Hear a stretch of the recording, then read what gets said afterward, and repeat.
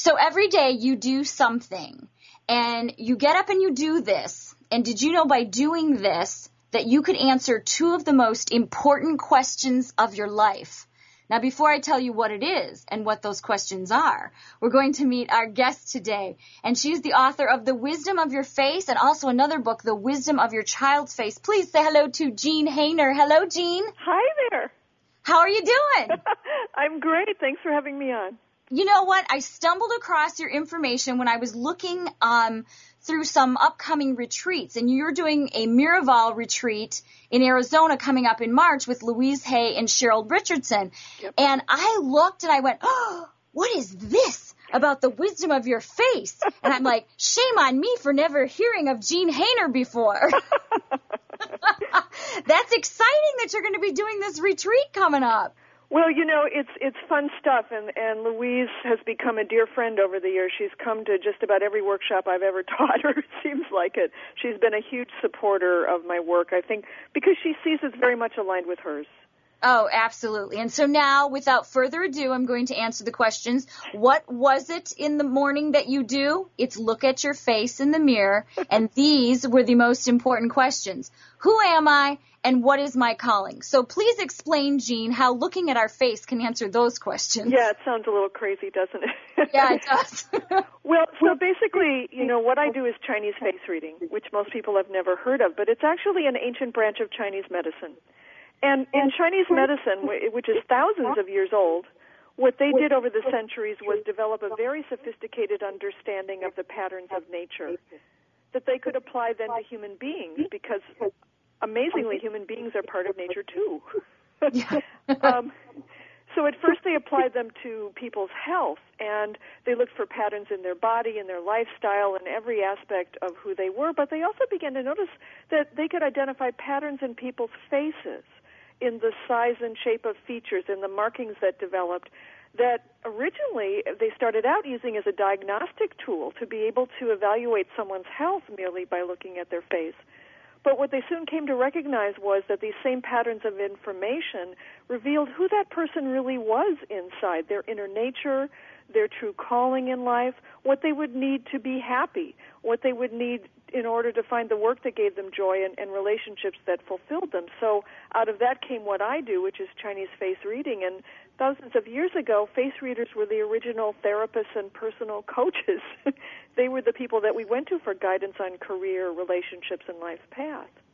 So if somebody has like a round face, they might be into creative types of jobs, or if someone has a pointy nose, they're more likely to get cancer, or what? I mean, this does sound a little kooky. I know, and that's you bring up a very good point, because one thing about this is it's not simplistic. It's actually quite profound, and I always say to people, you know, reading a face is kind of like putting a jigsaw puzzle together. Every piece gives you a piece of the picture, but you don't see the total picture until you have it all together. So in reading a face, every feature on your face, every marking, every wrinkle that develops, and by the way, there are some good wrinkles, give you information about who you really are inside. So it's not that you look at if someone's nose is pointed and then assume you know about them. But that's one piece of information about them. You know, when I first learned about this, I thought it was just terrible to judge someone based on their appearance. How awful is that? Yeah. But the whole point of this is actually it's the antithesis of judgment. It actually gives you a much more spacious way to move through life, because you understand who that person is who walks in the door and why they're behaving the way that they are, or why they have the needs that they do. And that reflection in the mirror, of course, is the most important at all, because there's secret messages on your face that can be so valuable for you in understanding your life experience and why things have happened the way that they have up until now, and how to change that to create a more positive future.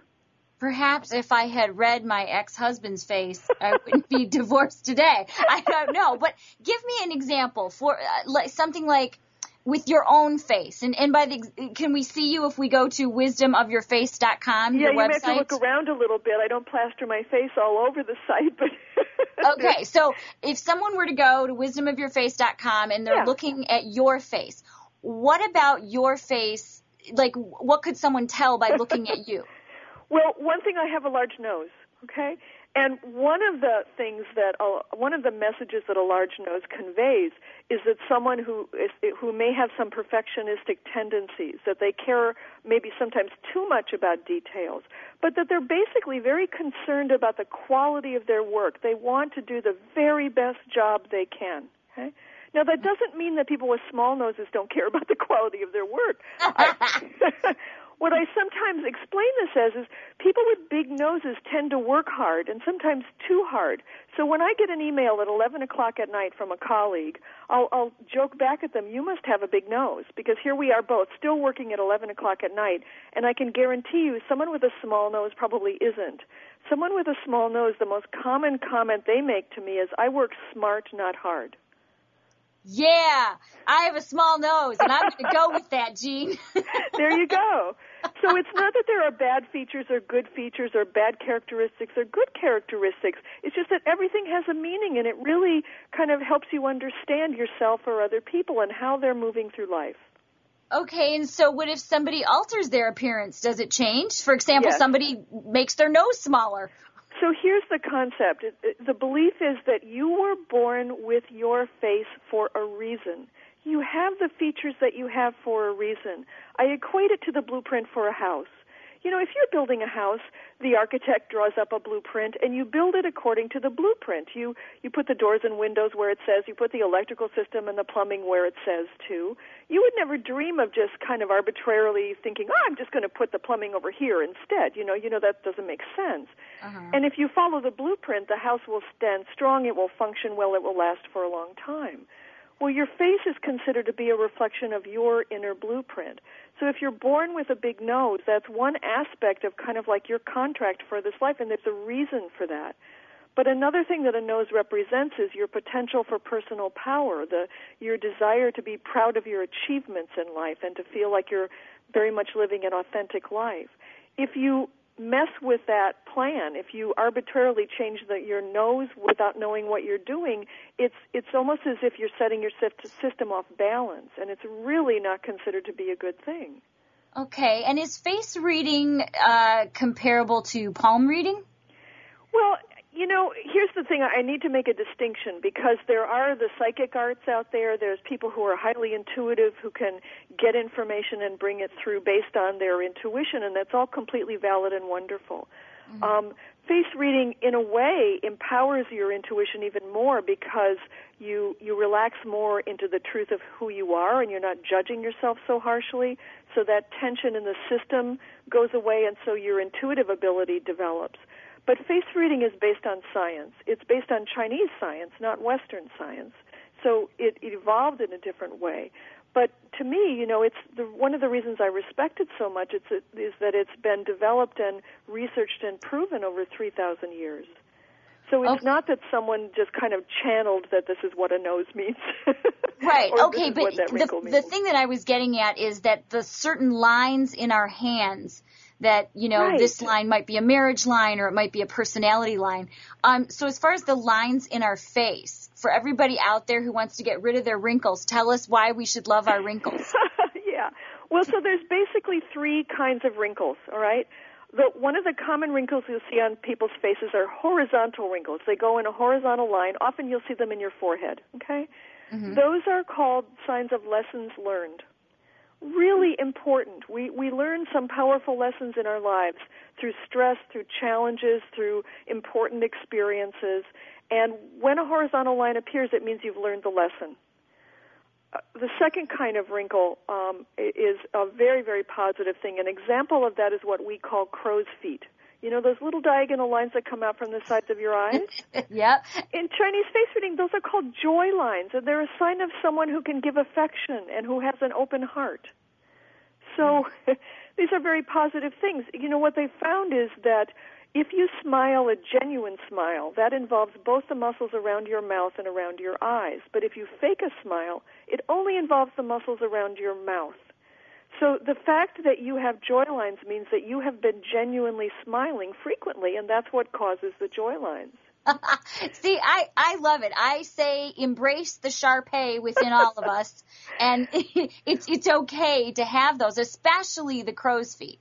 Well, the thing is, not only is it okay, but it actually gives positive messages that people unconsciously read and react to. So when we meet someone with joy lines, unconsciously we feel comfortable. We feel like we're going to have a positive experience with them. Okay. And how can this process of faith reading help us to succeed in business? I was reading a little bit about that. Explain that. Well, here's the amazing thing, of course. We all live and work with human beings. They all have faces. All those faces have amazing information for us. We're walking around.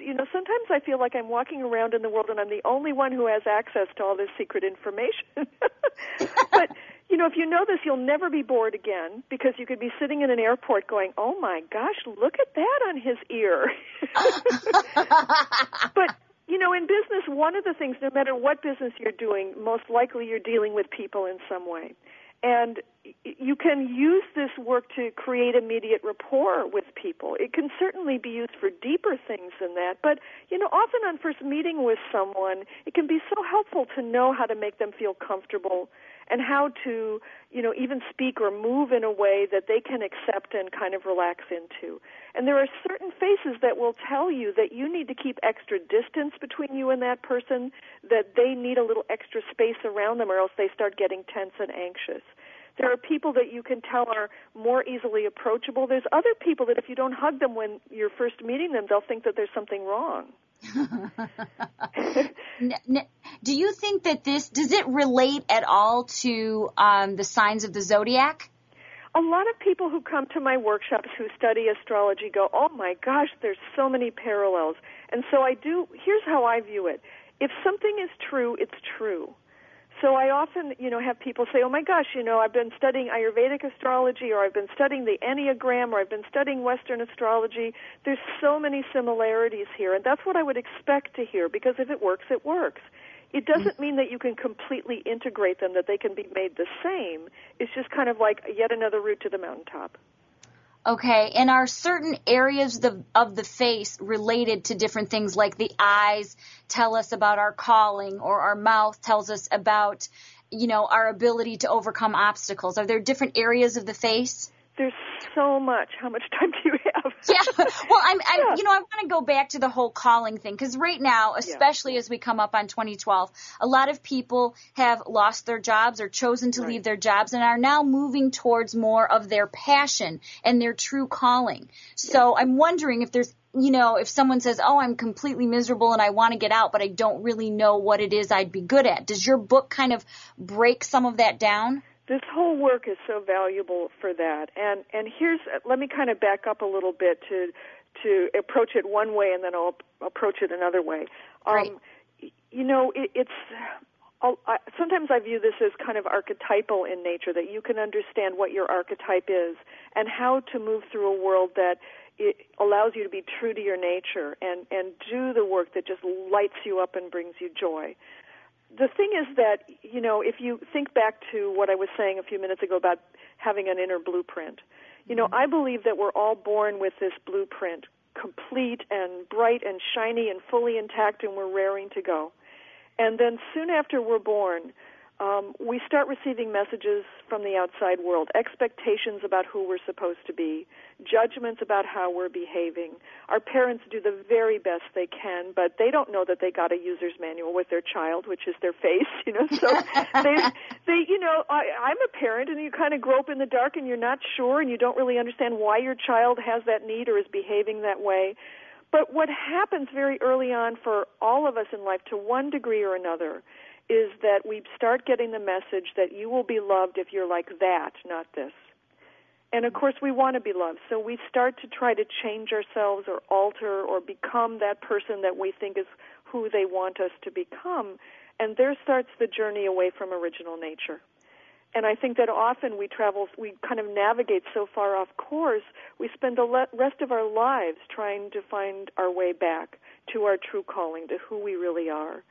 And so by reading your face, it shows you every aspect, all your patterns. This is based on an understanding of very easy to spot patterns, an archetypal nature that shows up in the world, and it shows you the direction that you need to go. It shows you how to find what you love and how to do what you love, and also how to be in relationship and to understand what your needs really are and why. Oh, and you know what? This would be great. And I know you brought this up because I've done some online dating. Mm-hmm. And I never trust anyone who has glasses on in their picture. Never. Really? I'm like, you can't show me your eyes. There's an issue. So maybe they're just nearsighted, honey. I'm like, with hats on and, just uncover. Show me who you are. And if I had your book, Wisdom of Your Face, then I'm going to sit down, I'm going to read through that, and I'm going to look at those pictures on online dating. Now, Seriously, really, is it going to help me with that? Oh, it's amazing for online dating. And, even if there's fuzzy little pictures that are hard to tell, you can still get information, and then you compare it to what they write about themselves. And you can go, I don't think so. Or maybe you can go, wow, this is a winner. He really is who he says that he is.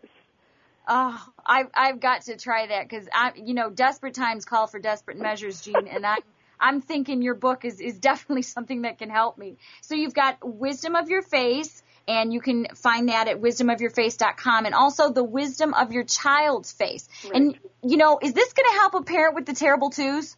Oh, and beyond. I mean, I was so glad when Hay House asked me to write this book, because so many times over the years I've worked with families or parents who are trying to figure their children out, and time again it comes down to they're not understanding what's really going on inside the child.